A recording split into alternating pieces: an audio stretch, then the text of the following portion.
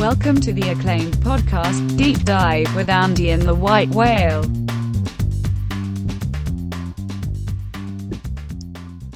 Welcome to the Deep Dive. NFL Week 6 is upon us. It is Wednesday. We are going to hit this whole card, top to bottom. We are going to continue to just butt hump. I'm going to just say butt hump. I'm going to keep it halfway clean. Your book. No, we had a good week, and it's fun to have a good week. Nothing more fun than it is cleaning up a little. We had some. I don't even know which ones we doubled up on. A few actually, but we did combine. I was 4-1. You were 7-2. What's that? 11-3. Yep. We'll round that up to about. That's like 85-90%. I don't know. Yep. Crushed it. It was fun because I had a shitty week 2 weeks ago. We've had some money line dogs. Yes, you hit a couple. You hit the Raiders straight up. Yep. Packers money line. That was tasty. Plus 160. Yeah, it's we've had a good couple weeks here. We're running well. And seeing the board, which really just means regression is looming. There is a big old regression reaper hanging right over my head. And it could be this week because I got to tell you, this is a tough week. We have 4 teams on bye. No, this one I think is legit. We have 4 teams on bye. The Thursday night game is unbettable. There's a bunch of horrible teams that have value this week, but good luck. You know, you're going to hold your nose and back Cincinnati and Miami and, a bunch of these loser shitty franchises. Like, we're going to talk through this. But there's a little bit more balanced schedule. We got an early game in London, England. That's exciting. So Sunday should be a great day of football. I'm very fired up to hit this card. Did you see, I can't remember, I think Will Brinson tweeted it out and brought it to my attention because I don't look at this a ton until we start getting into it. But it is, as much as we bitched last week, and it's not like they adjusted it just for us because of the bitching. This is like the perfect card as far as time-wise. We pissed and moaned about the late games. There's only 2. They both kind of sucked, especially in the first half. But we have the crazy early game, the 6:30 West Coast game. And then you have 6 games at noon. I'm just going to say what they are at Central Time. I don't give a fuck where you live. I'm either at noon. You have 2 at 3:05, 2 at 3:25. So you have 6 early, 4 late, plus the magical morning game, the breakfast game, and then obviously Sunday night. So it's just going to be a full-on Lou Reed perfect day. There's only one issue. Drinking early. There's no issues. This is great. There's one. They had the ability to flex. Yes. And they didn't flex Rams Niners into the night game. And instead we get to see Duck Hodges take on Phillip Rivers in a 27,000 person stadium. So we talked about that Sunday. And I said, Mason Rudolph went to the goddamn hospital. He ain't playing. He's like practicing. I can't see it. No, I can't see it. They'll play. I know he is. If he clears, they'll play him. I don't want them to. We'll wait. I don't want to spoil what my play is on that game. We'll wait until we get to where we break down the side boss card for the Sunday night slate. Speaking of, did you see what happened in the first ever side boss deep dive primetime contest? Our friend who we didn't know. Micah. We didn't know Memphis Micah, but Memphis Micah. With Memphis Micah. Oh yeah, you did. You have DM'd for. We're not going to say his Twitter handle because it's like Andy's old Twitter handle that was just randomly generated, and it's a shitload of numbers after the name Micah. But Memphis Micah, he entered. He got them all. He nailed 10 out of 10. He got a cash prize. He got some merchandise, some swag, and he got an entry into one of the big. There's like there's a contest you can't just join. You have to win your way in, similar to like DFS stuff. And that one has a huge cash prize. I think it's $150,000. So he got an entry into that. And you know what? Thanks to anybody who entered. Maybe we didn't talk about this much on the pod. We're going to do them again this week. We'll do a Sunday night, Monday night contest. Again, it's 100% free. It's super easy to enter. We'll post it later this week. We've already got some cool ideas for the props that we're going to put into it. Just if you've ever listened to a podcast and been like, man, I wish I could do something nice for Andy and the Whale, because this is a podcast I kind of like. it would be cool if you entered these. And on the top the more people that enter, the bigger the price. The bigger the price. So find your dumbest friends.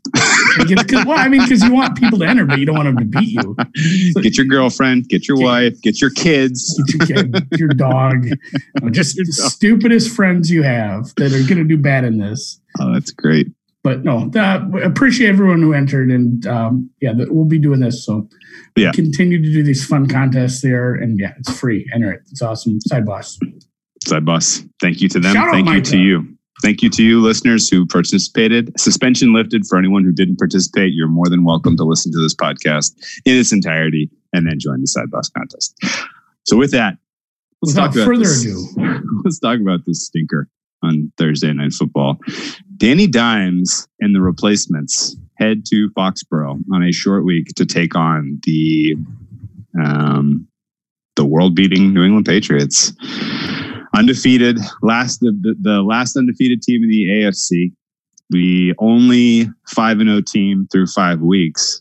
Tom Brady and the New England Patriots are clicking on all cylinders defensively and doing just enough offensively to cover 20-point spreads week in. They're not. But they don't. That's the thing. It's hard to judge. They don't even have to try that hard. Outside of the Bills game, there hasn't been much doubt. Yeah, and that was actually a hard test for them offensively. And if the question is, are the best teams in the NFL 20 points better than the worst teams in the NFL? The Patriots have given us a resounding yes. And so the fact that they are 17-point favorites at home on Thursday Night Football should surprise no one.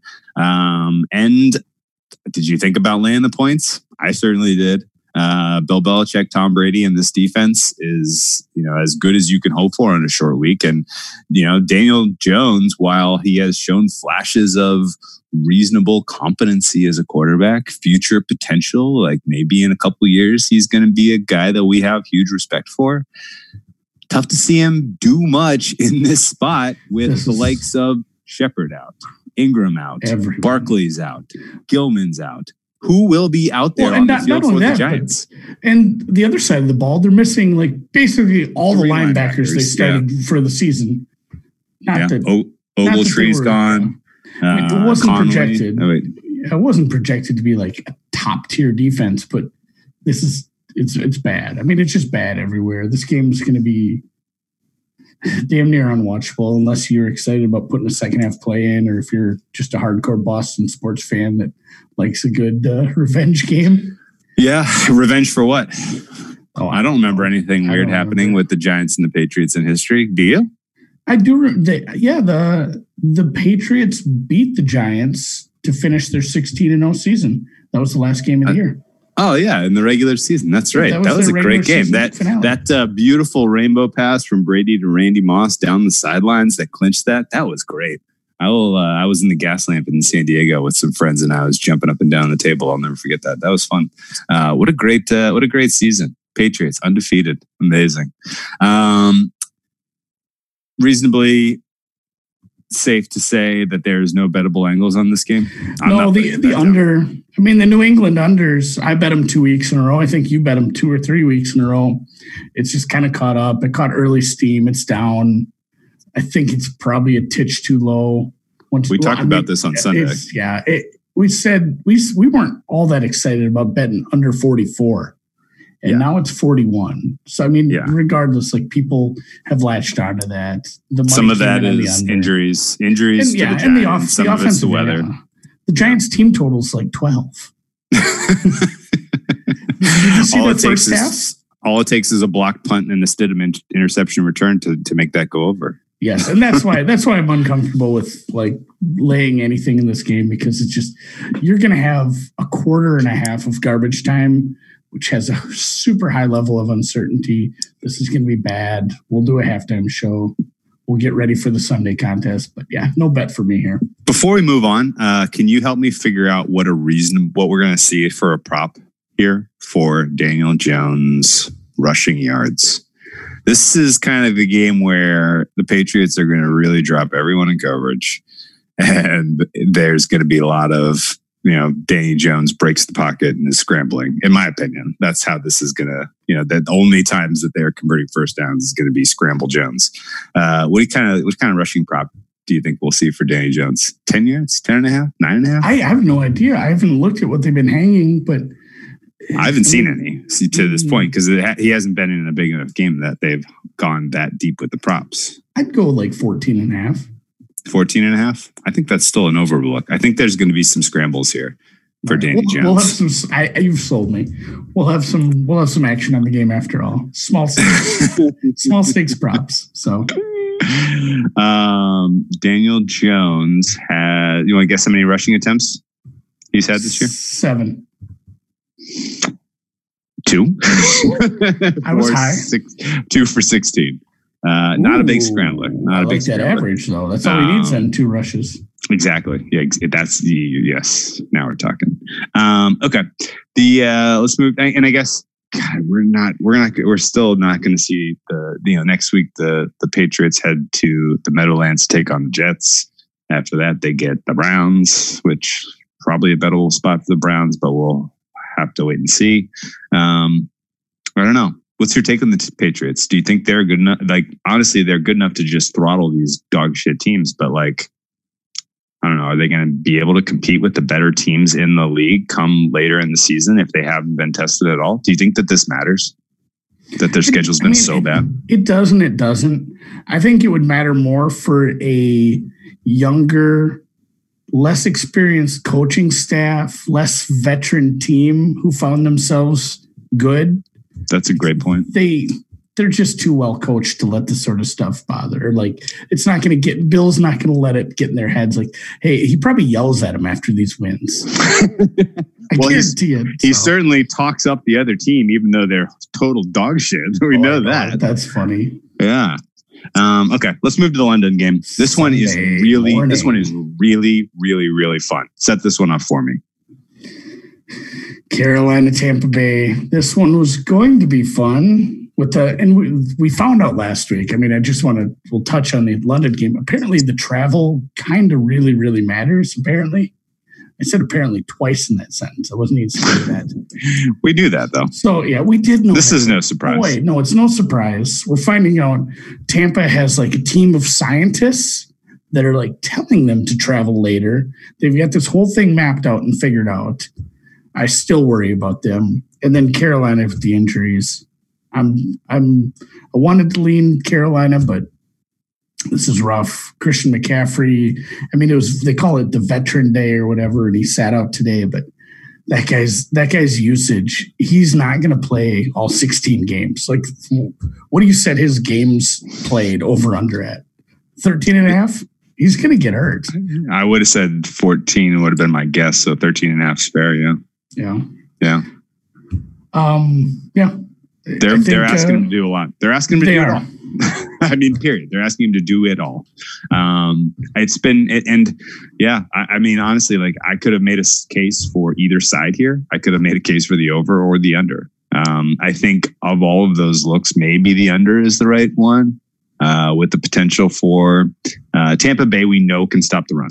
They have kind of, and granted, using a defense's ability to stop or not stop the run as any kind of a predictive metric or any kind of a narrative to build a handicap on is very, very, very, very sketchy. And know that. That said, if Tampa Bay can do anything, that's all they can do defensively. They have a very, very poor secondary. But Kyle Allen has, slowly done less and less and less every week he started, to where he is really not pushing the ball down the field. Christian McCaffrey is clearly his best receiving option, which is spooky. His chemistry with his wide receivers and tight ends is not great. It's going to be, we would have said the same thing about Teddy Bridgewater last week. And lo and behold, all it took was, a matchup with the weak Tampa Bay secondary, and Teddy Bridgewater looked like, the second coming of Drew Brees. So maybe this is the kind of matchup that Kyle Allen needs to snap out of his funk and pass the ball a little bit more aggressively. It's tough to say.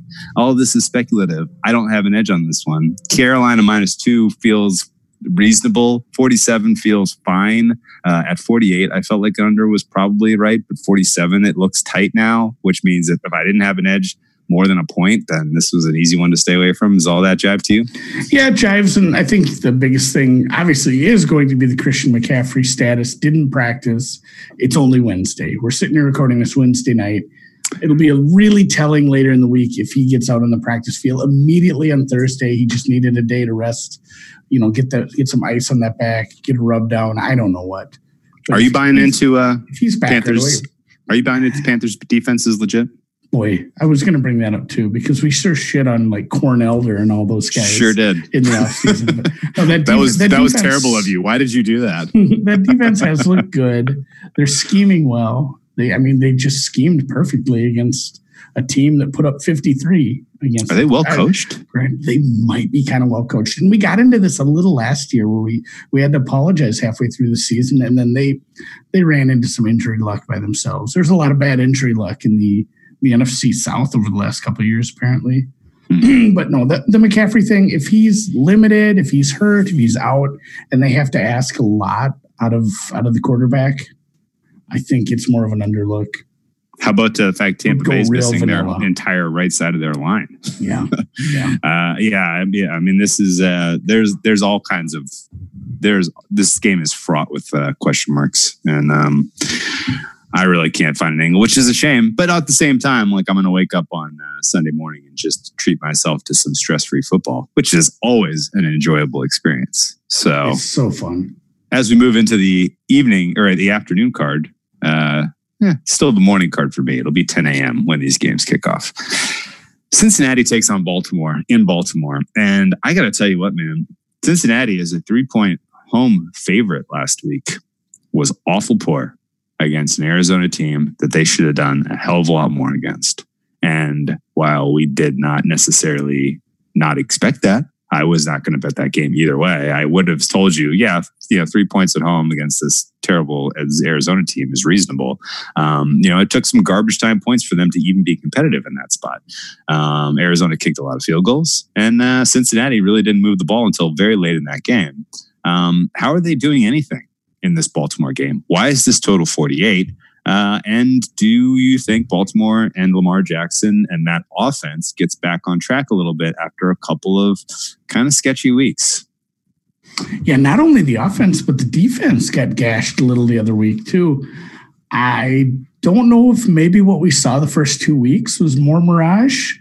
Oh, I mean, I'd love your opinion on this when I'm through here, but which Lamar do you think we're more likely to see? The one the first couple weeks or the one that we got the last couple weeks? Because his accuracy was just fully regressed. There was a lot of passes he wasn't making. And then the defense, we saw the Browns game. Nothing makes sense anymore because we saw the Browns just rip this defense apart. And then we saw the Browns play Monday night. So I'm not sure quite what to think. I'm not sure why this total is so high. I don't see Cincinnati doing very much against this defense. And Baltimore hasn't really looked like the team that got to play Miami right away. Playing Miami is probably a good way to pump up your stats. Baltimore has the most points in the league scored. Like they have like 160 some points. But a lot of it comes on the back of that one giant game against the worst team of the decade, century, millennium, whatever you want to say. So yeah, I did bet this under 48. I didn't expect it to move like the other total, but I thought this one might drop. It is just sitting still. Nobody has any interest in this game. Be interesting to see if it takes any movement, but I'm still sitting right around 48. I do like this under, though. I think Cincinnati doesn't get much done. I got interest in this game, and I'm on the same side as you. Under. This, in the same way that we kind of say, hey, look, this offense is better than they've looked. This is a get-right spot for them against a really poor defense. I'm going to flip that script. This defense for Baltimore is better than they've looked. This is a good get-right spot for this defense. I can entirely envision a scenario here where they hold Cincinnati to 3 or 10 points. And I think Baltimore themselves can get it done largely on the ground. Cincinnati cannot tackle. Like, there's literally no reason to ask Lamar Jackson to try to throw it down the field in this game. Give him a week where you're giving him easy passes and get his confidence back up a little bit. He's not had great chemistry with this wide receiving core out there. Willie Snead, who is the most kind of, senior wide receiver on this of this group is the only guy that I'm seeing running consistent routes and where he is expected to be when Lamar Jackson is releasing the ball. And Lamar Jackson's tight ends have a case of the dropsies. So this is the kind of game where I don't think Baltimore really has to pull out their entire bag of tricks to get the win. And that sets up well for this staying under a pretty high total of 48. So I actually sold down to 47.5. I think this is a nice under spot. There might be some injuries too that affect that offense. Andrews, Marquise Brown. Again, it's just Wednesday. This is stuff to monitor. But Andrews, Brown, Ingram, none of those practiced today. Yeah, no, this has everything set up for let's just give Gus Edwards 50 touches. And he just runs out the entire second half of the game. Is it Gus Edwards still on the Ravens? Probably, right? You don't think he is? I don't know, maybe. I haven't watched a ton. I've watched a ton of Ravens, and I think this is their third division game in a row. The first two went over. They traditionally play their division games pretty tight and pretty low scoring. So I would expect that this is the one that you're getting a little buy low on the under of a divisional contest that should be relatively low scoring. Gus Edwards is the backup to Mark Ingram. That's fair. I think the most I've watched of Baltimore this year has been the Red Zone channel when we were in Vegas for weeks 1. And they were popping up every 3 minutes. Oh, dude! Hey, Lamar Jackson. I watched every snap of that Chiefs Ravens game. That was spectacular. That was spectacular. Go ahead down the card here. And we'll stay in that region. Yeah, Seattle, Cleveland. This is another one where I didn't want to get involved. I'm not sure what to do here. Cleveland has me a little puzzled. They just couldn't handle that pressure. They couldn't handle the front four for the Niners. It was a problem all game long. They had some bad luck on turnovers. We bet the Niners. I don't feel like, or I bet the Niners. You bet the over. You should have probably got that. That was an ugly way to lose it on Cleveland, just doing nothing. They had some bad luck on turnovers. This isn't an easy game either. Seattle's played well this year. Russell Wilson looking like an MVP. This is one of those. There's both games like this week where you get the Monday night teams that are going to have to play the team that has extra rest coming off the Thursday night game. So huge rest disparity here. But it's great. Unlike the other game, Cleveland is at home. So they get to head home for Seattle. What's the weather supposed to be like? I thought we saw some bad weather in this one too. Yeah, that's pushing this total down. It's not going to be bad, rain and clouds and stuff. It's clear 60s, but they're calling for 17-mile-an-hour winds. Now, I got to tell you, that doesn't really scare me. What is the river status? The river, let me check. On fire or not? They are expecting fires in California, but they are not expecting fires in the Cleveland River. So the river should be fire-free. Huge. But honestly, this is a nice over spot. It's taking a lot of money to the under because of the weather, the wind specifically. And I think that's what they saw on national TV. Doesn't really faze me. I don't think it phases us. I just think there are people probably looking at this total. Yeah, but here's the thing. So let's talk about Seattle. What did we just see with them? They are a dynamic offense. They score amazingly efficiently in the red zone. In fact, wouldn't you know, number one red zone team in terms of touchdown percentage this season, none other than your Seattle Seahawks. Cleveland, on the other hand, they left points on the field against San Francisco. Callaway catches that ball instead of dinking it off of 8 parts of his body and right into the Niners' hands, scores that touchdown, and that totally changes that the flow of that game for sure. But honestly, Cleveland can score. We know they can. 2 weeks ago, they hung 40 on the Ravens. This is a spot where I think they get right. The Seattle defense is not good. They made Jared Goff on the road look like Pat Mahomes. This is a defense that can be scored on. If Cleveland runs, if they look at themselves hard in the mirror and run more effective, what they know, what they can do well. They should be very competitive in this game. We expected this game to be Cleveland -2.5 or -3. That would have been a nice spot to take a little plus money on Seattle if you really, really believe in Russell Wilson and his kind of dynamic ability to get it done and win a game. But with Seattle -1.5, this is an easy one to stay away from the side. And I still really believe in this over. Even ahead, I got in early, and so I've lost line value on this. I've gotten the worst of the number, but I would still bet the over. I may bet it again. I think this is a pretty high scoring contest. I think both teams get in the 20s. This is kind of has a lot of the same whiffs of Seattle, LA Rams to me. I mean, these are two teams that can pass. These are two teams that, that aren't going to be able to run out the clock. And so, either team down is going to be able to pass their way back in. I think this is a game that ends both teams in the mid to low 20s. So over 46 is a swing away for me. I'm seeing a few different numbers. It's kind of all over the place, but 46, pretty consensus-y. Mm-hmm. What's great is that they're going to have revised the weather on like Saturday and be like, actually, the wind's not going to be that bad. And this number is going to get better up to like 48 in a heartbeat. Okay. All right. What's next? Ooh. Yeah, Ooh. This really is better good than one. The other ones. Really good one. Mm-hmm. This is a treat. I say my turn. It is. Kansas City. Coming off of a Sunday night loss, which was completely unexpected. We talked a little bit about how maybe the Colts were looking ahead when they played the Raiders. They were really fired up for that Chiefs game, and they were going to compete hard, and they were going to keep away from Pat Mahomes, and they were going to, play ball control and run it down their throats. Didn't exactly play out that way because Mahomes got a little hurt. And Mahomes, when hurt, stays in the pocket.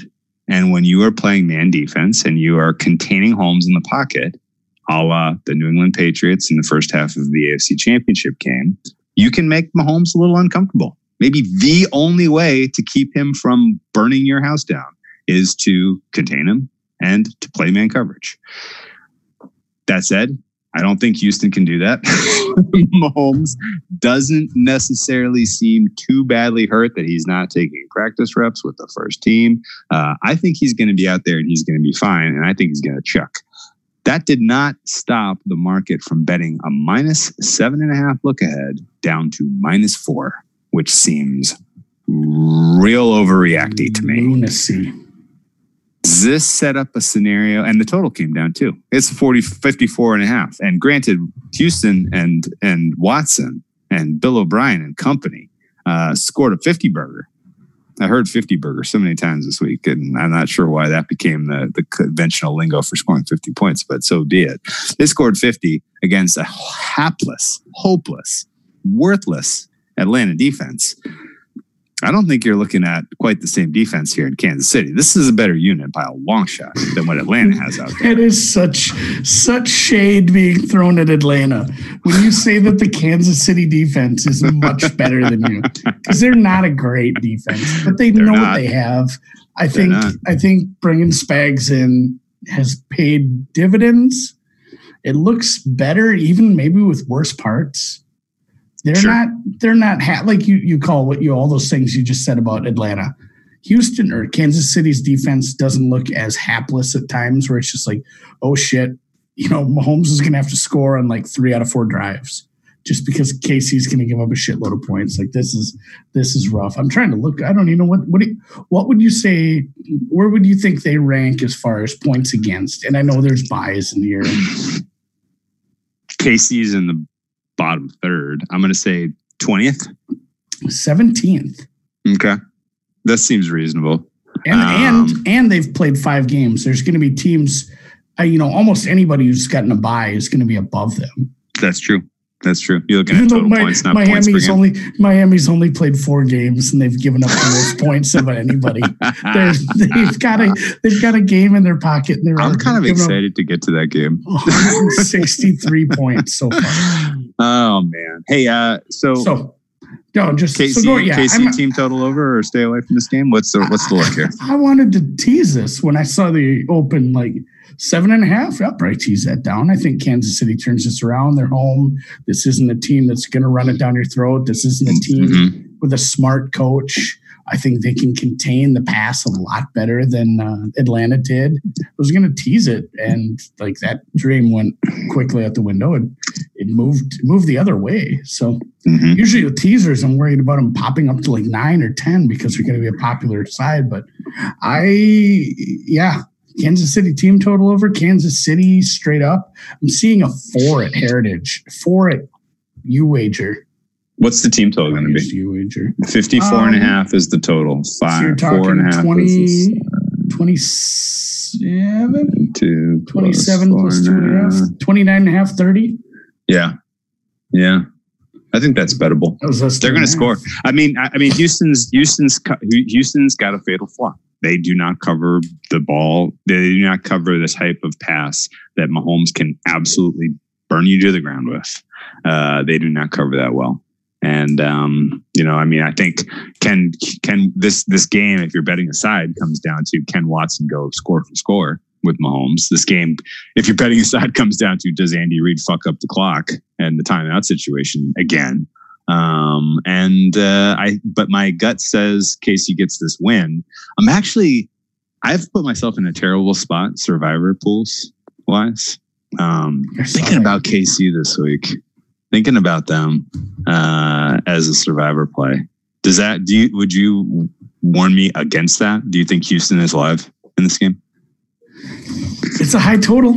I don't think it's out of the realm of possibility, but you're in such a fucking terrible spot. Yeah. You have to. It's not good. There's only 3 people left though. So I just got to win 1 or 2 more. I'm dangerously close to laying the points here. Okay. Coming off that game, the reason I'm waiting and the reason the market's probably down is all the injuries.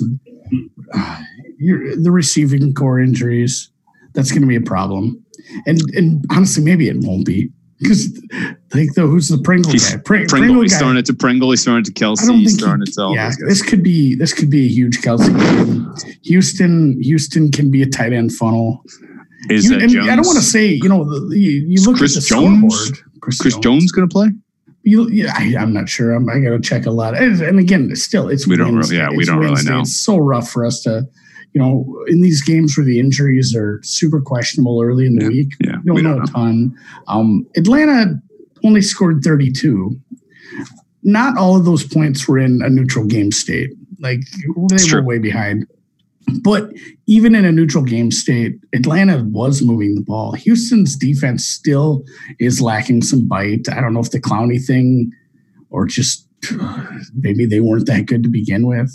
But they were a little rough in coverage against a good team. Atlanta is not a good team, but a good passing offense with weapons, and that's what they're going to run into on the road.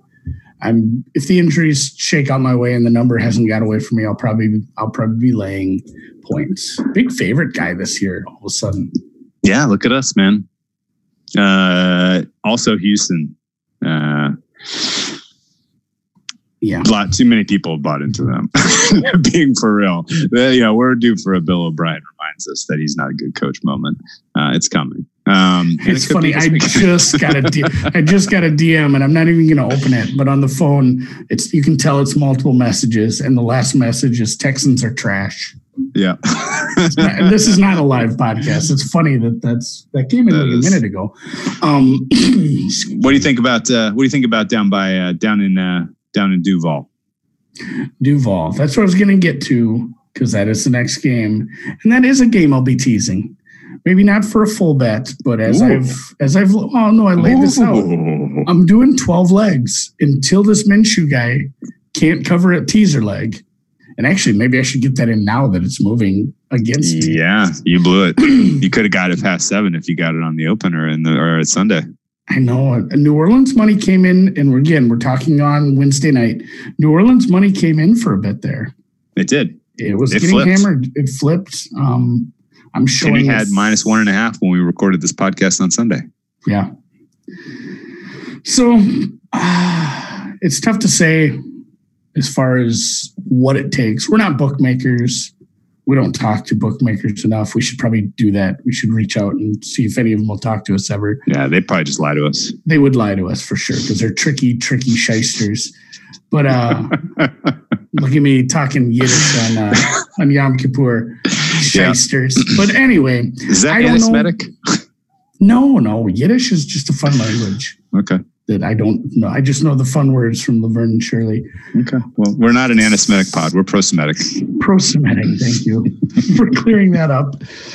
As we head to Florida, Jacksonville and Minshew Magic couldn't quite get it done last week against what's turning out to be a tough defense. They get to head home. New Orleans, I think maybe the people backing Jacksonville, it isn't all just Minshew money. It's when will the other shoe drop? And when will Teddy lose a game? Teddy can't throw downfield. I don't know why people can't figure this out. They still have some nice pieces. I mean, you still have Kamara. You still have your receivers. Teddy's not terrible. He's not a bad quarterback. But let me challenge that. Seem to go deep, and that's where. Let me challenge. Let me challenge that a little bit. Go ahead. Because he did go deep last week. I think he doesn't want to go deep unless he sees a guy who's wide open. Like, I literally think it's a risk aversion thing with him. Like, you watched him in Minnesota. Did he have some of that element to him where he just was not willing to take a chance? If a guy wasn't creating separation wide open down the field, he wasn't throwing to him? I guess, yeah. You could kind of say that. I like that risk aversion. Maybe call it that, where he's not. We need a name for that. The opposite of gunslinger. We'll have to come up with something. Hit us up if you have a cool nickname. But yeah, the opposite of a gunslinger. Because he's not, and I don't want to say game manager because that's not right. He's not just a game manager. He can do it. He can ball. Yeah. But he is not Drew Brees. He shouldn't be winning all these games like this. It's been close. Jacksonville might be able to get it done. I'm not. I'll do the teaser just because I opened up a 12-leg teaser and I promised I would, but I'm not going to force anything here. I'm fully scared away from this one. I don't have a whole lot of notes. Who do you think the toughest defense Teddy's had to face so far is? Man, boy, he hasn't had to face a tough one at all. He went up against half a game of the Rams, who turn out they stink. Half a game or full game against Seattle, who's awful. I guess it was the Cowboys. And the Cowboys was mostly just on the basis of their pass rush. The Cowboys couldn't really cover very well. But I guess, the Cowboys covered well enough that Teddy didn't take a chance. He didn't throw down the field, and they didn't score a touchdown in that game, even though they fucking won. So I would say, I don't know. I would say this sets itself up for an under, because I think that this is a come back to earth for New Orleans type of game. I think Jacksonville does have the coverage to keep Bridgewater running a conservative set. I think Alvin Kamara, probably your differentiating factor for the Saints if you're, convincing yourself, why should I back this team? Jags, we're getting more out of Fournette lately.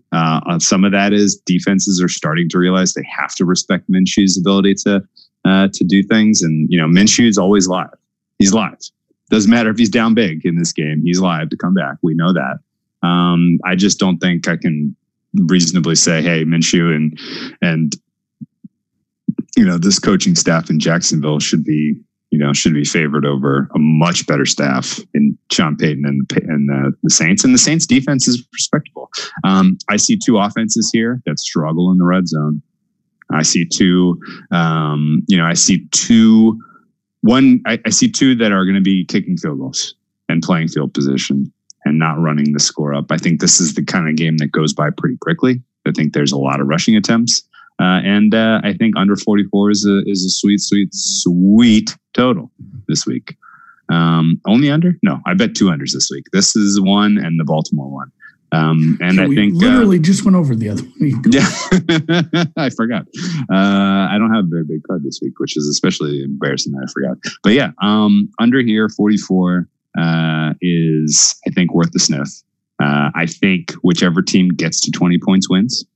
I think both defenses in this game are going to look pretty good. Honestly, not impressed with either of these quarterbacks really. Minshew can cover a teaser though, and if it's a low-scoring game, then your teaser should be live. But Minshew, I don't want to see like, the whole mania. It might be a little much. It's not even November. And it is almost November. Man, if he wins this game straight up, I might have a mustache on Sunday for the scope. It might just be mustache time. Might start in early November. I can grow a really creepy mustache. I'm pretty sure everyone wants to see that. So yeah, good. I'm staying away. I respect your play, but I worry too much about the Minshew magic. He seems to have found something. The best LSU wide receiver in the league right now. DJ Chark. It sure shit ain't OBJ. Is it Chark? It's not Jarvis Landry. Yes, it's Chark. I don't even have stats. I'm just saying that objectively. Yeah, objectively, Chark. It's crazy that you went there because I was going to ask you a question about this and we didn't even prep. If you're New Orleans, do you shadow Chark with Lattimore? Yeah, you have to. He has like 5 touchdowns. He got 2 last week. He was incredible. Yeah. No, that's your guy. I like D.D. Westbrook might eat.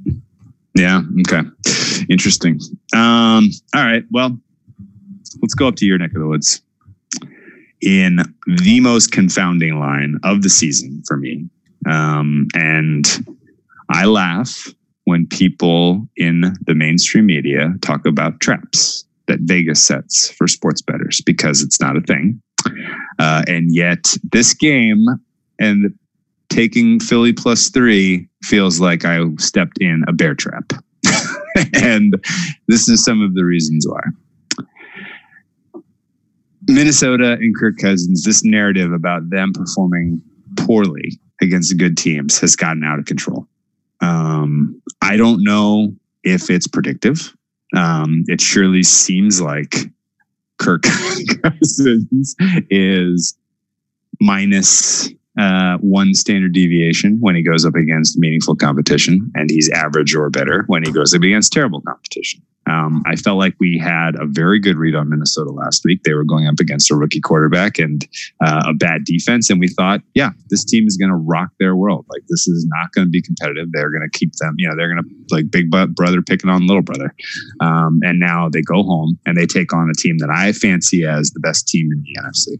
I legitimately think as this team gets more and more healthy, Philadelphia is going to be clearly the class of this conference. And a lot of that is because I truly believe in Doug Peterson as a coach. I believe in their staff and their organization overall and the decisions they're making. And I think this is the kind of game where people look up at the end of it and they're like, wow, why were they 3-point dogs exactly? They had the better coach. They had the better quarterback. Everybody knows Cousins is lousy in these type of moments, in this type of situation. I don't understand at all why this isn't a pick'em type of game. I don't think that you can expect Minnesota and Kirk Cousins to do the right thing on offense. I mean, honestly, like if you switched coaches in this game and you put Doug Peterson with the roster in Minnesota and he was like, oh, I can pick on the secondary with the likes of Thielen and Diggs. Like, I'm going to do this all fucking day.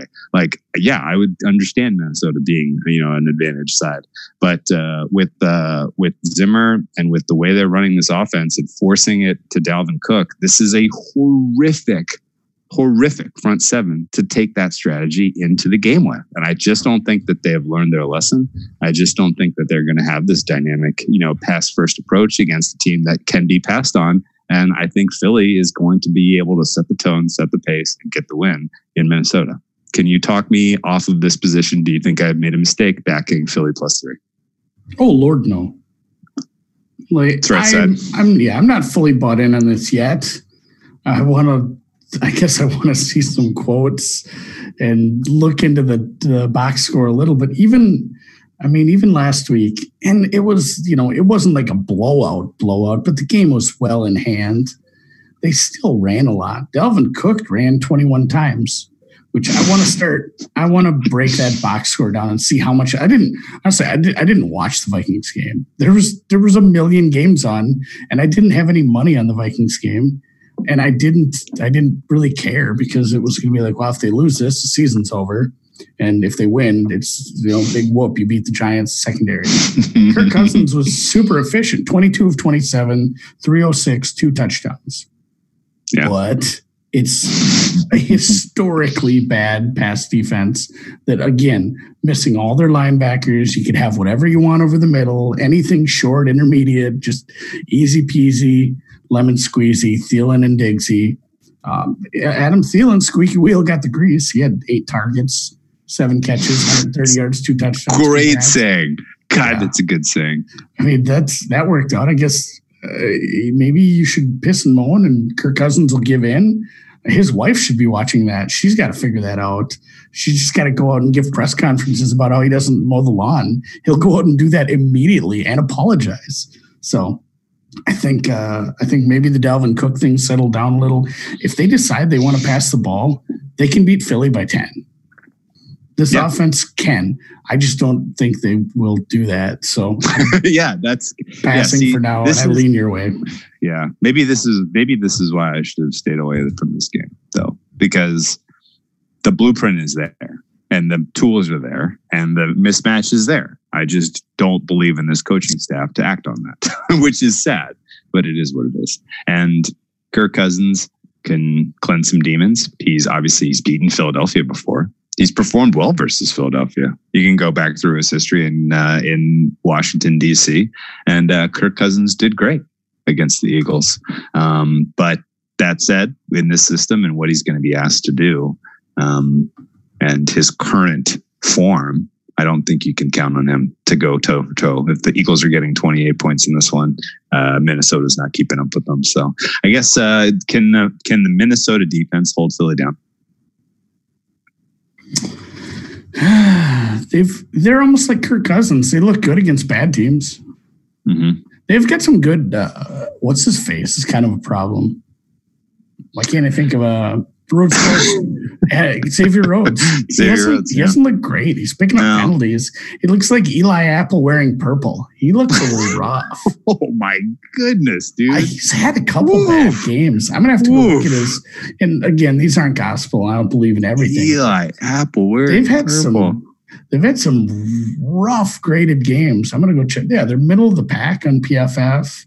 Their defense is super highly rated in general, but that's just because their rush defense has been it's the tops in the league according to them. And by them, I mean the Pro Football Focus people. Their coverage is a little lower, but they're a few other things, I guess. I don't know what's dragging them down. Pass rush? Pass rush has been down there. So the defense hasn't been as good as some of the other defenses we've seen that have been maintained it over the past couple of years. The Bears, the Bills, the Patriots. It's dropped back in a few spots, and they've had some trouble in coverage. But if the pieces step up, they can absolutely limit this team. I've seen Philly kind of up and down this year. We talked about this last week. True or false, Mike Zimmer has one look on defense. And if you know how to beat it, he does not know how to adjust to what you are doing offensively. True or false that Doug Peterson knows that, and he has the recipe. I don't have time to do research right now. We're literally recording this. I will look into that. I will see if these two coaches have matched up before, and I'll check how the Philadelphia offense did that week. And I will get back to you. Last year in the regular season, Philly got some revenge, but 2 years ago it was not good. Not good, not Bob. Great. Not great, Bob. All right. Why don't you set us up here for the game of the week? Season? The game of the year? I'm doing longhand division right now. Game of the week, month, or a year? It hasn't been their week, their month. Miami has played 4 games, and they are averaging 6.5 points per game. That's good? Rough. That's rough. Small sample size. I should look into that. I should look into how many teams do you think outscored Miami's season total last year? Jacksonville, Carolina, New England, Seattle, the Rams, Arizona pushed it, Atlanta, Houston, New Orleans, Minnesota, Philadelphia, Baltimore pushed it. Those are teams, Green Bay, Dallas. Oh, Dallas didn't quite get there. San Francisco. Those are teams that scored more points last week And Miami has managed to score in 4 weeks. And I'm still thinking about taking their money line this week. I know. Miami beat the bye. They got some momentum. They have extra rest. And then we have Mr. Callahan. I mean, we're not going to rehash. I don't really want to get into the Jay Gruden side. I don't really either. It's boring. But that Callahan comes in his press conference. He says he's not even worried about rushing yards. Yards per rush. He just says if you run the ball more times than the other team, you'll win. Which is fucking magic, man. I don't know. And he's right. No, he's absolutely right. 90 times out of 100, I bet that's true. But it's because the team is winning by 2 touchdowns and they're salting the clock out. Yes. I mean, correlation, causation. This is a rough one. This is such a big thing in gambling Twitter message boards and everybody arguing at the water cooler. The Cowboys are like 48-2 when Zeke has this many carries. Yes, because they're up by a bunch and Zeke's just running out the clock. Yeah. Like, this is not, you can't go in saying we're going to run the ball a lot, but only in the fourth quarter and we're ahead. Like that's not how it works. Yeah. So, there's no better example of correlation versus causation in the NFL than this specific angle. Like you open up the Wikipedia page, it's probably like, here's an example of this correlation versus causation. And Callahan looks woefully fucking unprepared to be an NFL head coach at this time. He had the Redskins run sprints today. Practice. Yeah, that's what grown men like, to be treated like junior high. 6 weeks into an NFL season, as you're recovering from a game where you played against the best team in the league. 100%. He 1,000,000,000,000,000,000% listened to the Rewatchables. Remember the Titans episode that came out this week? Oh, for sure. And because you know what he's going to do? He's going to bring that team up to the Gettysburg battlefield on a long run, and he's going to give an amazing speech, and they're going to go lose to Miami. Yeah. Washington replaced the bottom 5 coach in the league with the unquestionably worst coach in the league. I don't think it's close. I think Bill Callahan is clearly the worst coach across 32 teams in the NFL right now. And Case Keenum, who's going to even start quarterback? Do we know? Case Keenum, Colt McCoy, Haskins. It's not going to be Haskins for sure. It's going to be Keenum. No, it's going to be Keenum. They said Keenum or Colt McCoy is really of no consequence here. Nope. This entire handicap, in my opinion, I believe boils down to: can you stomach backing Miami on the money line? Can you stomach it? And if you can, then bet it. And if you can't, then skip the game, because this is the spot for Miami to get their win for the season. This is it. You're going up against a team that is in shell shock, that is poorly fucking coached, that has come to visit you, and you are coming off extra rest. You have Rosen as your quarterback, who's playing fine. I mean, he's not playing top 20 quarterback in the NFL, but he's playing serviceably fine. And he doesn't have a protection from an offensive line. That's a little scary. He doesn't have a defense that can do anything. That's a little scary, but you're going up against a team that, has virtually nothing to play for, and nothing, and is coached in a way that they're going to be taking points off the field for themselves. So now or never, Miami, really. And I've stared at this money line. How many times have you looked at taking this money line? A lot. 4, 5. I've looked at it so many times. I've been like, I know it's the right side. I know it's the right look. I know it's a good play. I just don't know if I can stomach back in Miami.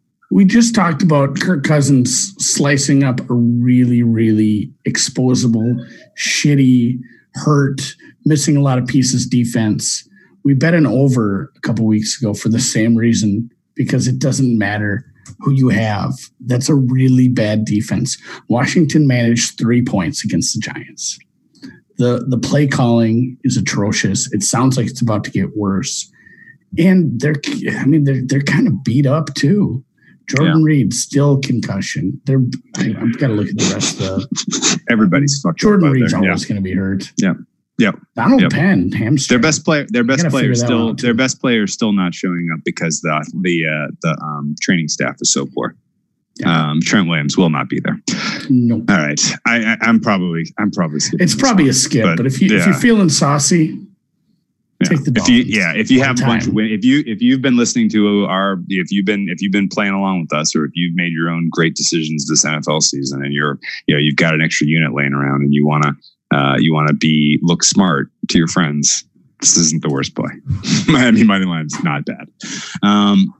Let's move to the afternoon slate with what is the actual game of the week, and a game that I have to tell you, man, I am getting a very strong sense that this is a pros versus pros side in San Francisco going up against the Rams. This was a very interesting opener. We knew it was going to be low. We talked about it on the pod last week. We talked about it on the scope. After the Monday night beatdown that San Francisco delivered to the Browns, we expected, they're not going to open this Rams -5, -4. They're going to open it around 3, maybe even below 3. And when you see that, gobble up that Rams number as quickly as you can, because that is going to go up. Because we knew a lot of professionals in this space who were frothing at the mouth to back the Rams. And a lot of it was on the basis of the angle we already talked about for Seattle-Cleveland. San Francisco on a short week up against the Rams, who have had 10 days to prepare. I love the Rams in this spot and get to go home. I love the Rams in this spot. I love the way that this Rams offense has matched up against San Francisco during the Sean McVay era. They are, honestly, you throw out the one game that they played week 17 where the Rams sat everyone 2 seasons ago. Sean McVay's offense is scoring on average 45 points against this San Francisco defense. The Rams are going to have all of the looks that they want on every level of offense. I don't care about how great San Francisco's defense has looked to this point, how amazing their front seven is, how well the pass rush matches up against the limitations of the Rams offensive line. You have 10 days to prepare, and you're Sean McVay. You're going to be running personnel schemes and ways to chip and get Goff the time he needs to pick the defense apart, and they can be picked apart. I think the Rams at home are a great play at -3. It got bet all the way up to -4 before heavy duty money came back on San Francisco.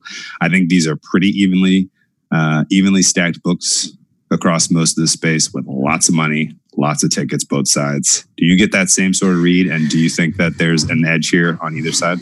Yeah, I never thought this was good. Yeah, we both bet this at 3. We talked about it Sunday. We talked about it on the scope. We talked about it with multiple people in the space. We're all ready. Everybody was just waiting for this number to pop. I was dying for a 3. We got a 3. I found it for 10 cents at low vig. I bet it. I knew it was going to take steam. It did take steam, but I never had any illusions of this shooting up past 4 or 5. There, there's I don't know if it's like a group of people, if it's sharps, if it's public money, it's going to be a highly bet game. It's going to have a high ticket count. I guess if I were someone making a case for the other side, it would be the 49ers front 7 are electric. They can get pressure whenever they want. The Rams have had trouble up the middle of the line, and Jared Goff can be a little sketchy when he's getting a ton of pressure in his face. That's how we lose this bet. If we lose this bet, it's not Jimmy Garoppolo just played an all-world game and he beat him in a shootout. I think it's Jared Goff ending up on his back too much and the Rams not being able to protect him from that front 7. That's the only worry for me. Otherwise, the spot's beautiful. The number's beautiful. It's moved our way. It got, like you said, it got some buyback at 4. I think that's to be expected. But the San Francisco, I don't want to call it a cluster injury because it kind of is. But they're having Juszczyk, knee sprain. He's going to be out. He's a big part of how they run. Our friend Suma pointed out they're actually more efficient when they don't run, which is probably true for most teams. And, even with a smart coach, I think it's going to be hard to tell them, well, just don't run ever because they are so good at running. Yeah. It's going to be a problem missing a key lineman, missing your fullback. They still do use a fullback. They use him a lot in motion. He's great for pulling, he pulls the linebacker over on that long run. His motion on that play, he opens it up and boom, Breida's gone. Yeah. So here's my take. My only worry. Here's my take. You mentioned key lineman McGlinchey's out. Yeah. That And honestly, like I think the Rams D-line is going to be able to get pressure on Garoppolo. I think that the Rams are going to put pressure on the Niners in general by scoring. 10 days to we have seen this now a ton of times this season. When you have 10 days to prepare and you have a good coaching staff, you come out and you look damn fucking good. And I would expect nothing short of that from the Rams and Sean McVay. I think they're going to look good. I think score early, put pressure on San Francisco, force Garoppolo to throw them back in the game, something we have not seen him do to this point this season.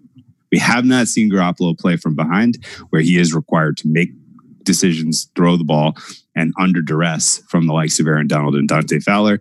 This sets up well for, how maybe Garoppolo needs more reps, and maybe he's not as good as we thought. Maybe San Francisco's not as good as we thought. Maybe we should, chill out a little bit. Yeah, they're 4-0. Now they're 4-1, but how good are they really? Like, this is a correction coming for San Francisco, I feel like, and it's born almost entirely, I believe, out of the advantage of time to prepare and scheme matchup for the Rams offense against the San Francisco defense. I really like this spot, and it could lose. But guess what? It's already hit a bunch of times that we backed this season, and I will keep looking for this whenever the situation presents itself. So Rams minus 3. Not only a consensus on the pod, but everybody. I think everybody loves. Not everybody, but there's some sure. I can tell you without question. Oh yeah, there's some San Francisco money out there that's pushed this down pretty hard at 3.5 at least. When it was 3.5 minus 111, it came back all the way to 3.5 plus 112. That's a big swing. And also the over was an easy one too. Should have grabbed that while we were at it. That went from 48.5 up to 50.5, and that seems reasonable. I like the over fine, but like I said, I think the Rams defense could look a little better here. I think with the pass rush and putting some pressure on Jimmy G, I think they could keep San Francisco down. And San Francisco on a short week without their tackle could be big. That's the thing. I said a lot of nice things the last couple weeks about the San Francisco front 4, front 7. But the Rams are okay up there too. And if you're missing McGlinchey, you're missing your fullback. The run game just might not work. And you put a bunch of pressure on Jimmy G to do it, and he hasn't really played a higher tier team. I mean, Tampa, first game under a new coach. Cincinnati, I bet on that week. Turns out they suck ass. And then the Browns just having the worst game of the season. Who was the other? Oh, Pittsburgh. They played Pittsburgh. That was a stinker too. Ugly, sloppy, awful game. Easily the toughest team they've faced. Plus, big things going on in LA. We're just hitting home runs like it's our job out here in Los Angeles right now. So they're hopefully we won't jinx it, but their bats are alive. I only have 3 bets all week so far, and that was 2. And I got this one. Sure, I'll take it. Go for it. My third one is in the desert, where the Cardinals are unwinless. They're no longer winless. They got it done against just a shit. They might win again. They're Cliff popped his cherry. Home dog. That was big. That was such a big game. And if you are one of the people who believed in this offense and you took some Arizona over 5, you have to have this game. You have to have this. The way Atlanta's playing right now, the way this defense is playing, the injuries, you have to get this one done at home. You got to win this. There's a few other spots, but to get to 5, this is a big one. Spoiler alert, we bet the over. Did you take this too? No, I was slept on it because I was waiting for limits to go up a little bit, and the line went up faster than the limits. That's for sure. This wasn't one you could wait. No. I was getting smart because I like to play the low vig book in Bitcoin, and they weren't taking very much on total on Sunday night. So I was like, I'll just get it Monday morning. And turned out it was 51 by the time I cracked my eyes. So and it could go to 53. I wouldn't be surprised at all if this goes to 53. There are books that are sitting on 52 right now with a juicy under. It's pretty much, I'd say consensus 51.5. Low margin has 51, but I did a 49.5. That was gone immediately. I'd bet a 50. Even if this was 51, if I hadn't placed a bet, I would place this on 51 right now. Yeah. Atlanta's pass defense is lost. If you go look at the splits last year, the exact same injury to the exact same guy. Did you see any of the clips last year? Did you see any of the clips from Watson passing? Yeah. It looked easy. It looked like he wasn't playing a defense. It looked like there was no defense. What's the guy's name? Why can't I think of it? I can't think of anyone's name today. The injury. Keanu Neal. Keanu Neal. The splits last year after he got hurt. Apparently he's a linchpin because it was rough. I mean, they had other injuries last year, and that sucked. Neal or Jones? Was it Deion Jones or Keanu Neal or both? Who got hurt this year? Why can't I think of which one it is now? I can't remember if it was Deion Jones or Keanu. They're all running together. They're all running together now because it's just been 2 years of everybody getting hurt for Atlanta. Either way, this was, I don't know, it felt like a no-brainer. Atlanta's defense, it's not like a zigzag. Oh, they'll get it together next week because it's a worse team. Now that pass defense is fully beatable. They're going to be throwing empty sets against them a bunch. There's not enough people to cover even low-tier receivers. Yeah, Arizona's going to probably make hay. Arizona's live here. And at the same time, like we said this when we talked about Houston, Atlanta is not a bad offense. They're both going to get theirs. Both teams should score in the high 20s. If not, somebody's getting 30. I don't know who this over. I love it. Yeah. Did you see the clips I shared of Isaiah Oliver, the cornerback for Atlanta? The one who was basically, he was just like running around like with like in empty space like the guy stopped, he catches the ball and he's still just running down the sidelines covering no one. Like these guys are so lost, they're so helpless. The Atlanta pass defense situation is as bad as I've ever seen in the NFL. It's so gross. And I completely agree with you. Bottom 5 unit for pass coverage for Arizona here as well. I wouldn't be surprised if you have 40 plus points by halftime. Honestly, if it's 21 and a half, will you be remotely surprised? No, they can't. Even Cincinnati scored against this team. Yeah, that's right. That's true. I'm already cashing this one. Okay. I like that play.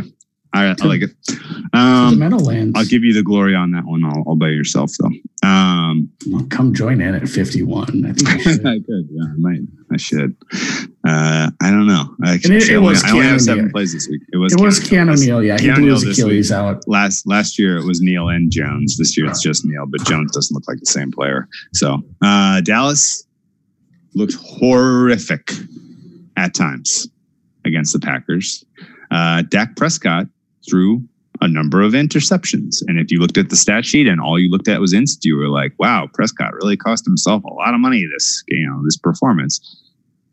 I don't know, though. I thought Prescott threw the ball pretty well. Some of those turnovers were not his fault. And he didn't kind of go into a shell and not push the ball to try to bring them back in the game. They were still kind of always competing. Ended up they had, if they had made that field goal, they would have just had an opportunity to kick an onside and try to get the tie. But Dallas rightfully lost to the Packers, I felt like. But they did, they did move the ball more effectively than I expected against a good Packers defense.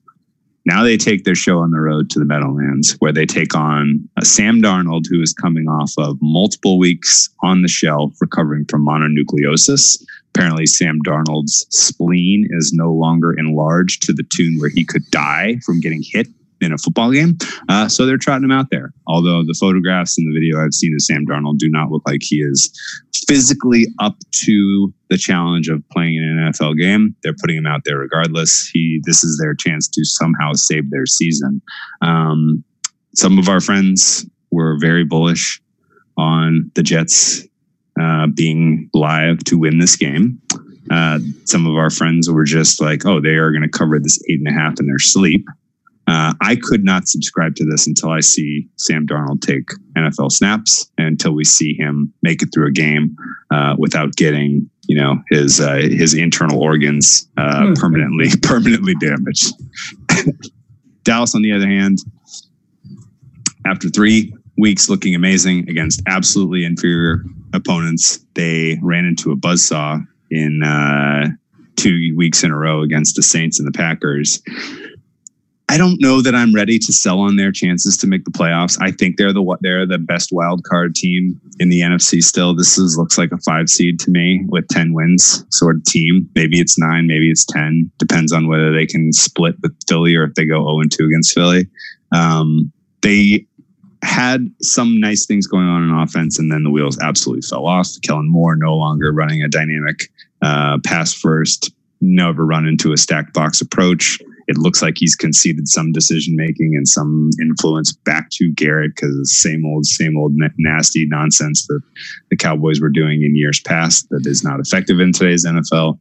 And some of it might have been management putting pressure on the coaching staff to use the guy that they paid $100 million and not let the guy that they are going to have to pay $100 million to give him the chance to fill up the stat sheet and give them leverage in negotiating.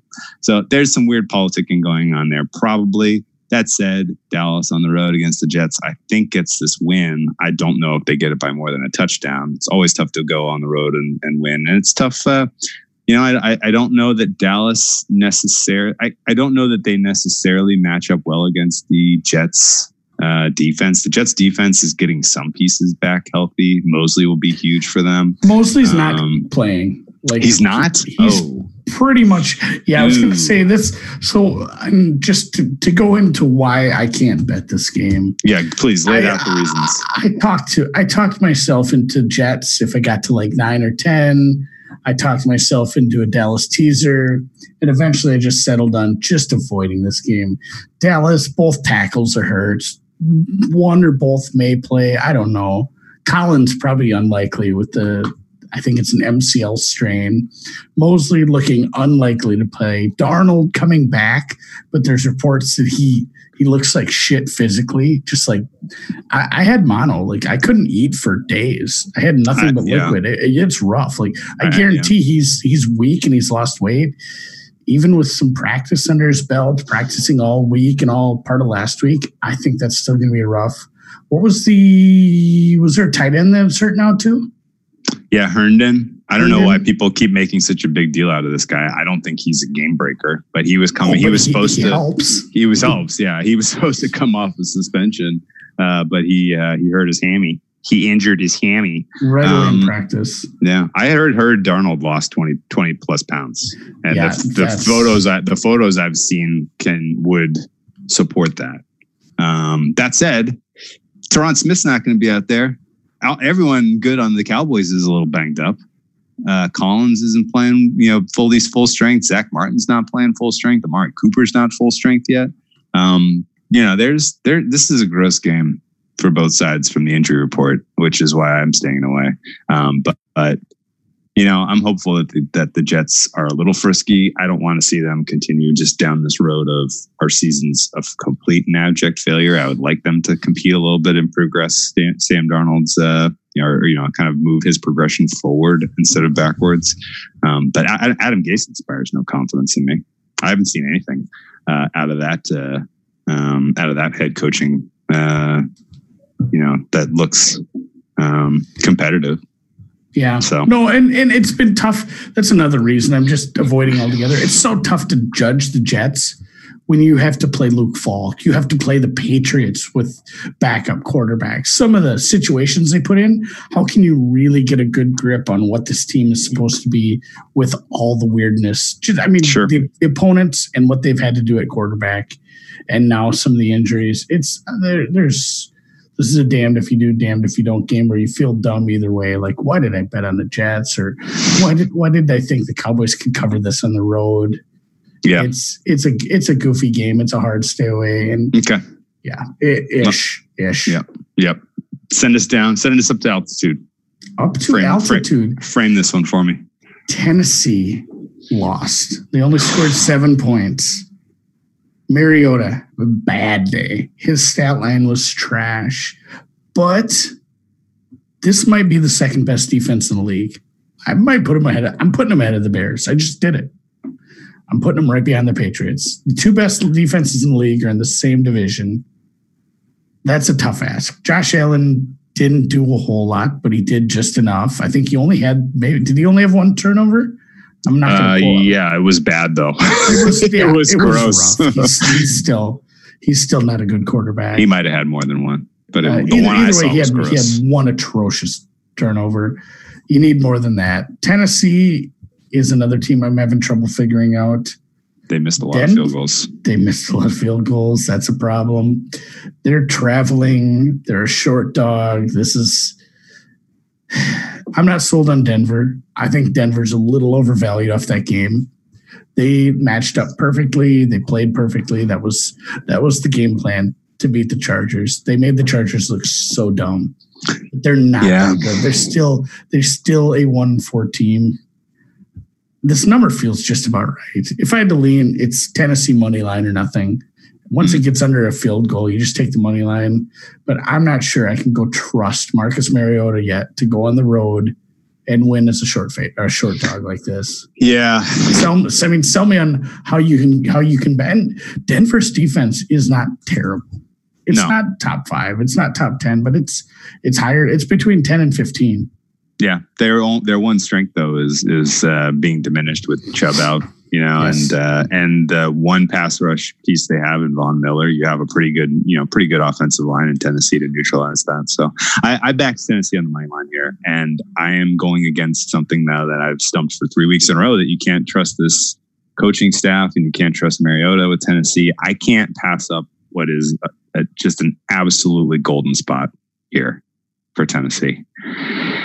Denver was on an arc where they lost a bad one week 1 on the road in that late Monday night slot. They had a short week. They got the Bears off of extra rest, and they should have won that game, but they lost it because of a penalty and a kick and a fake field goal at the end. They followed that up, played their asses off in Green Bay, but gave up a couple of bad fumbles, a couple of short fields, a couple of easy points for Aaron Rodgers, and then Aaron Rodgers just played keep away, right? And so what do? They come out week 4, and again, they leave it all on the field. They are winning against the Jags. They are holding them off. Minshew comes back, steals the win at the end of that game, at home for them.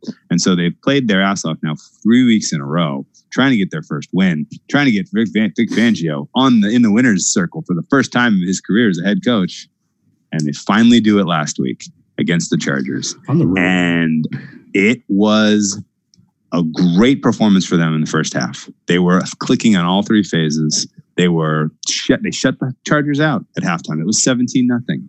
And even still, the Chargers had chances to come back and tie that game. And Denver just held on. And you could see the fatigue of really pushing week in, week out to get their first win for this guy, Fangio. And now they're home. They got their win. And they're thinking about, we're favorites. We're going to get another one. And we're going to host, I think they host Kansas City next week on Thursday Night Football. Short week coming up for them. This spot absolutely sucks. You do not want to host a team like Tennessee coming off of your first win like that after all those weeks playing so hard, right before you go and play your rival Kansas City Chiefs on Thursday Night Football. I think Tennessee, all they have to do is play reasonably conservative, do not turn the ball over. They cut their kicker, who was, I don't know why they signed Cairo in the first place. He was horrible before they brought him in. They bring in Parkey, obviously not a guy you have a ton of confidence on, but he can make kicks. And I think Tennessee gets this win. And, this should be a coin flip toward Tennessee, slightly better team, the way that I grade them out. And I would think that with when you factor in the situational, and a lot of this is narrative based, and a lot of this is I'm using my eye test to tell you that I think Denver is on fumes. This is just a spot where I can't help myself but back the Titans. And 2 weeks ago, it was the same sort of thing with the Titans on the road against the Falcons, and I didn't take it, and I regret it. And that's playing a little bit into my bias here. I know it is, but I can't help it. I took Tennessee on the money line, plus 120. Do you think they get it done for me? Maybe. I don't have a feel in this game. I'm not in the business of backing Arthur Smith running an offense on the road. So Yeah. I think I by no means do I want to lay points with Denver right now. I still don't think they're a good team, but hard pass in this one. Okay. Which leads us to the fire, the night game. God damn it. Did we talk about this on air or off as far as Mason Rudolph? We talked about it on there, and I'll tee this up for you. I can't believe. So I still think they're going to trot Duck Hodges out there. And honestly, I made a bet on this game thinking it was going to be Hodges out there. And it's not the bet you think.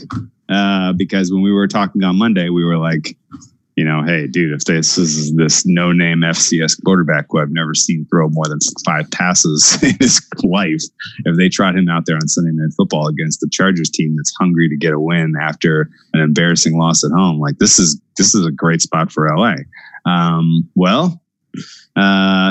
Rudolph, by the way, looks like he's practicing, may be available. I still think it's going to be Hodges for Pittsburgh. And honestly, I'm not sure I understand why Pittsburgh isn't seeing what we're seeing, where Rudolph is not the guy. Rudolph is not the guy. He is not capable of running a modern NFL attacking down the field. He can only check down Charlie, and Hodges can pass reasonably well in the middle intermediate range. He's accurate. He is effective, and I've watched a number of YouTube videos, which I'm sure very, very good sample. When you look at YouTube highlights, it's a very accurate encapsulation of a player's performance. But Hodges in Samford against a legit college defense last year, Florida State, he was electric. I have to tell you, he was very, very, very good passing in the intermediate deep range.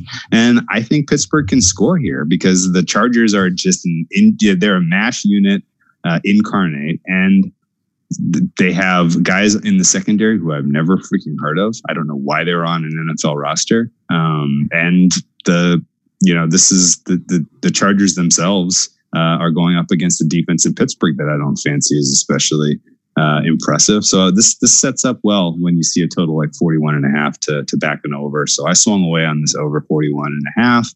And I think we get our first Sunday Night Football over of the season. Wouldn't that be something? That would be something. I saw a lot out of that. The Chargers offense will be better. It was a weird game. They will score more points. I think you might get there. I'm not totally sold. And also, I don't know what Pittsburgh's going to be doing at quarterback. And to be fair, Florida State went like 5-7 last year. Yeah, but their defense was top 50. I'm gonna check on that. They missed the bowl game for the first time since we've been alive. But they couldn't score. It's still Samford still is an FCS team. They went down to. Let's ask Bud. Let's go ask Bud Elliott. He's a good plug for that sort of thing. Anyway, it's still an FCS team going down to Tallahassee. Is that where they play? Yeah. That sounds about right. Capital of Florida, the capital of the great state of America's penis. Florida man. But I don't know. He's a downgrade from Rudolph, but if Rudolph's, bell is wrong and he's a risk to go out of the game when he's hurt, if he gets one hard hit and, he goes like the big fat guy in Varsity Blues or he gets a concussion every time he's hit now, that could you end up seeing this guy anyway, even if Rudolph starts. Too much gross uncertainty with this Pittsburgh offense. I will pray for you. I will hope to get this, but no involvement in this one right now. All right. I like this over. Only one that I played 2 overs this week, and I don't know that I'm going to get. Not the one I should have. I know it's true. This is, I don't know. I'm telling you, man, I think this is going to be pretty comfortable. Over. It's 41.5 is damn low. When was the last time you said a Chargers total in low 40s? This team can score. They can pass. No, but they can pass though. Like they can absolutely pass the ball. Keenan Allen, it's 2 touchdowns in the first half, and we're laughing. Like, can you believe that total was 40? I have a 24.5 point middle opportunity on the second half of this Appalachian State under.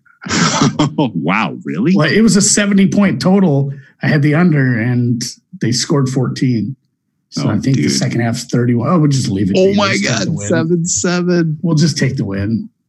Which, watch, they'll score 9 touchdowns in the second half now. No, come on. I mean, not the second half. I mean, they're not going to score 9 touchdowns in the second half. They'll score probably 4 touchdowns in the second half and then 5 in overtime. Will that be something? If I lose this in overtime, I'm glad I didn't go big now because I was feeling good about it until you did that. So, all right, that'll wrap up week 6. College football. Who's on bye? Can you name them really fast? For week 6? Yeah, I bet you have in front of you cheater. No, I don't. Oakland, Chicago. And Indy. And some NFC team probably. Man, I'm lost. Is it not the NFC? Is it the AFC team? We haven't talked about Green Bay and Detroit because they're Monday. It's the Bills. The Bills. Yeah, easy, forgettable team. Very forgettable team. So forgettable. Again, thanks for listening, and we'll have our contest out again this week. Which real quick, hopefully we can get like 200-300 people in there. Get the prize up. I want to see somebody win a bunch of money. Speaking of the Bills, Josh Allen. Josh Allen is so bad. He's so bad. I can't help it. We just the Bills Mafia coming after our boy Suma this week was just something else. They can't deal with everyone beating the same drum, same nonsense game-winning drive stuff. It's just outrageous. If you're a Bills fan, apologies in advance. If you're a Bills backer and the season wins totals, I think you're going to get there. They got 4 already, but the best case scenario for us all is that the Bills get 9 or 10 wins and get a wild card spot, and we can unload a Brinks truck against them and Josh Allen in that wild card round. It's almost too good to be true. With that, week 6 pod in the books. Great job. That was awesome. That was fun. The sound quality gets better with every podcast. Thank you to our Side Boss presenting sponsors for the Periscopes for that. And sign up for the Side Boss Primetime Contest. Pick 10 plays out of our awesome selection. Some of them are real props. Some of them we made up for fun, but they're all exciting. And the fun ones are the tough ones. The fun ones are tough. They are. Did you have a feel for any of the ones that I threw up there that were tough? Who do you think gets more touches, Eckler or Gordon? That was yours. Mine. Yeah, I was going to say that was mine. I might lean Gordon this time. I don't think they're going to, unless a lot of those catches for Eckler were garbage time where they were just giving him everything underneath. Comeback catches, yeah. Yeah, he had like 15 targets or something. So you think game state plays into that? And I think we need to reword that one too. And I wanted to say rushes, receptions, or passes in case one of those receiving backs. In case a back runs a gadget play, I don't want ambiguity. I don't want any controversy in the content. We got to cut this podcast out now. We just keep talking. All right. Enter the Side Boss contest. Get some free cash. Tell your friends, especially your stupid ones, and we'll talk to you on Thursday Night Football for halftime of the Patriots Giants, a game we cannot wait to handicap. All right, see you, man.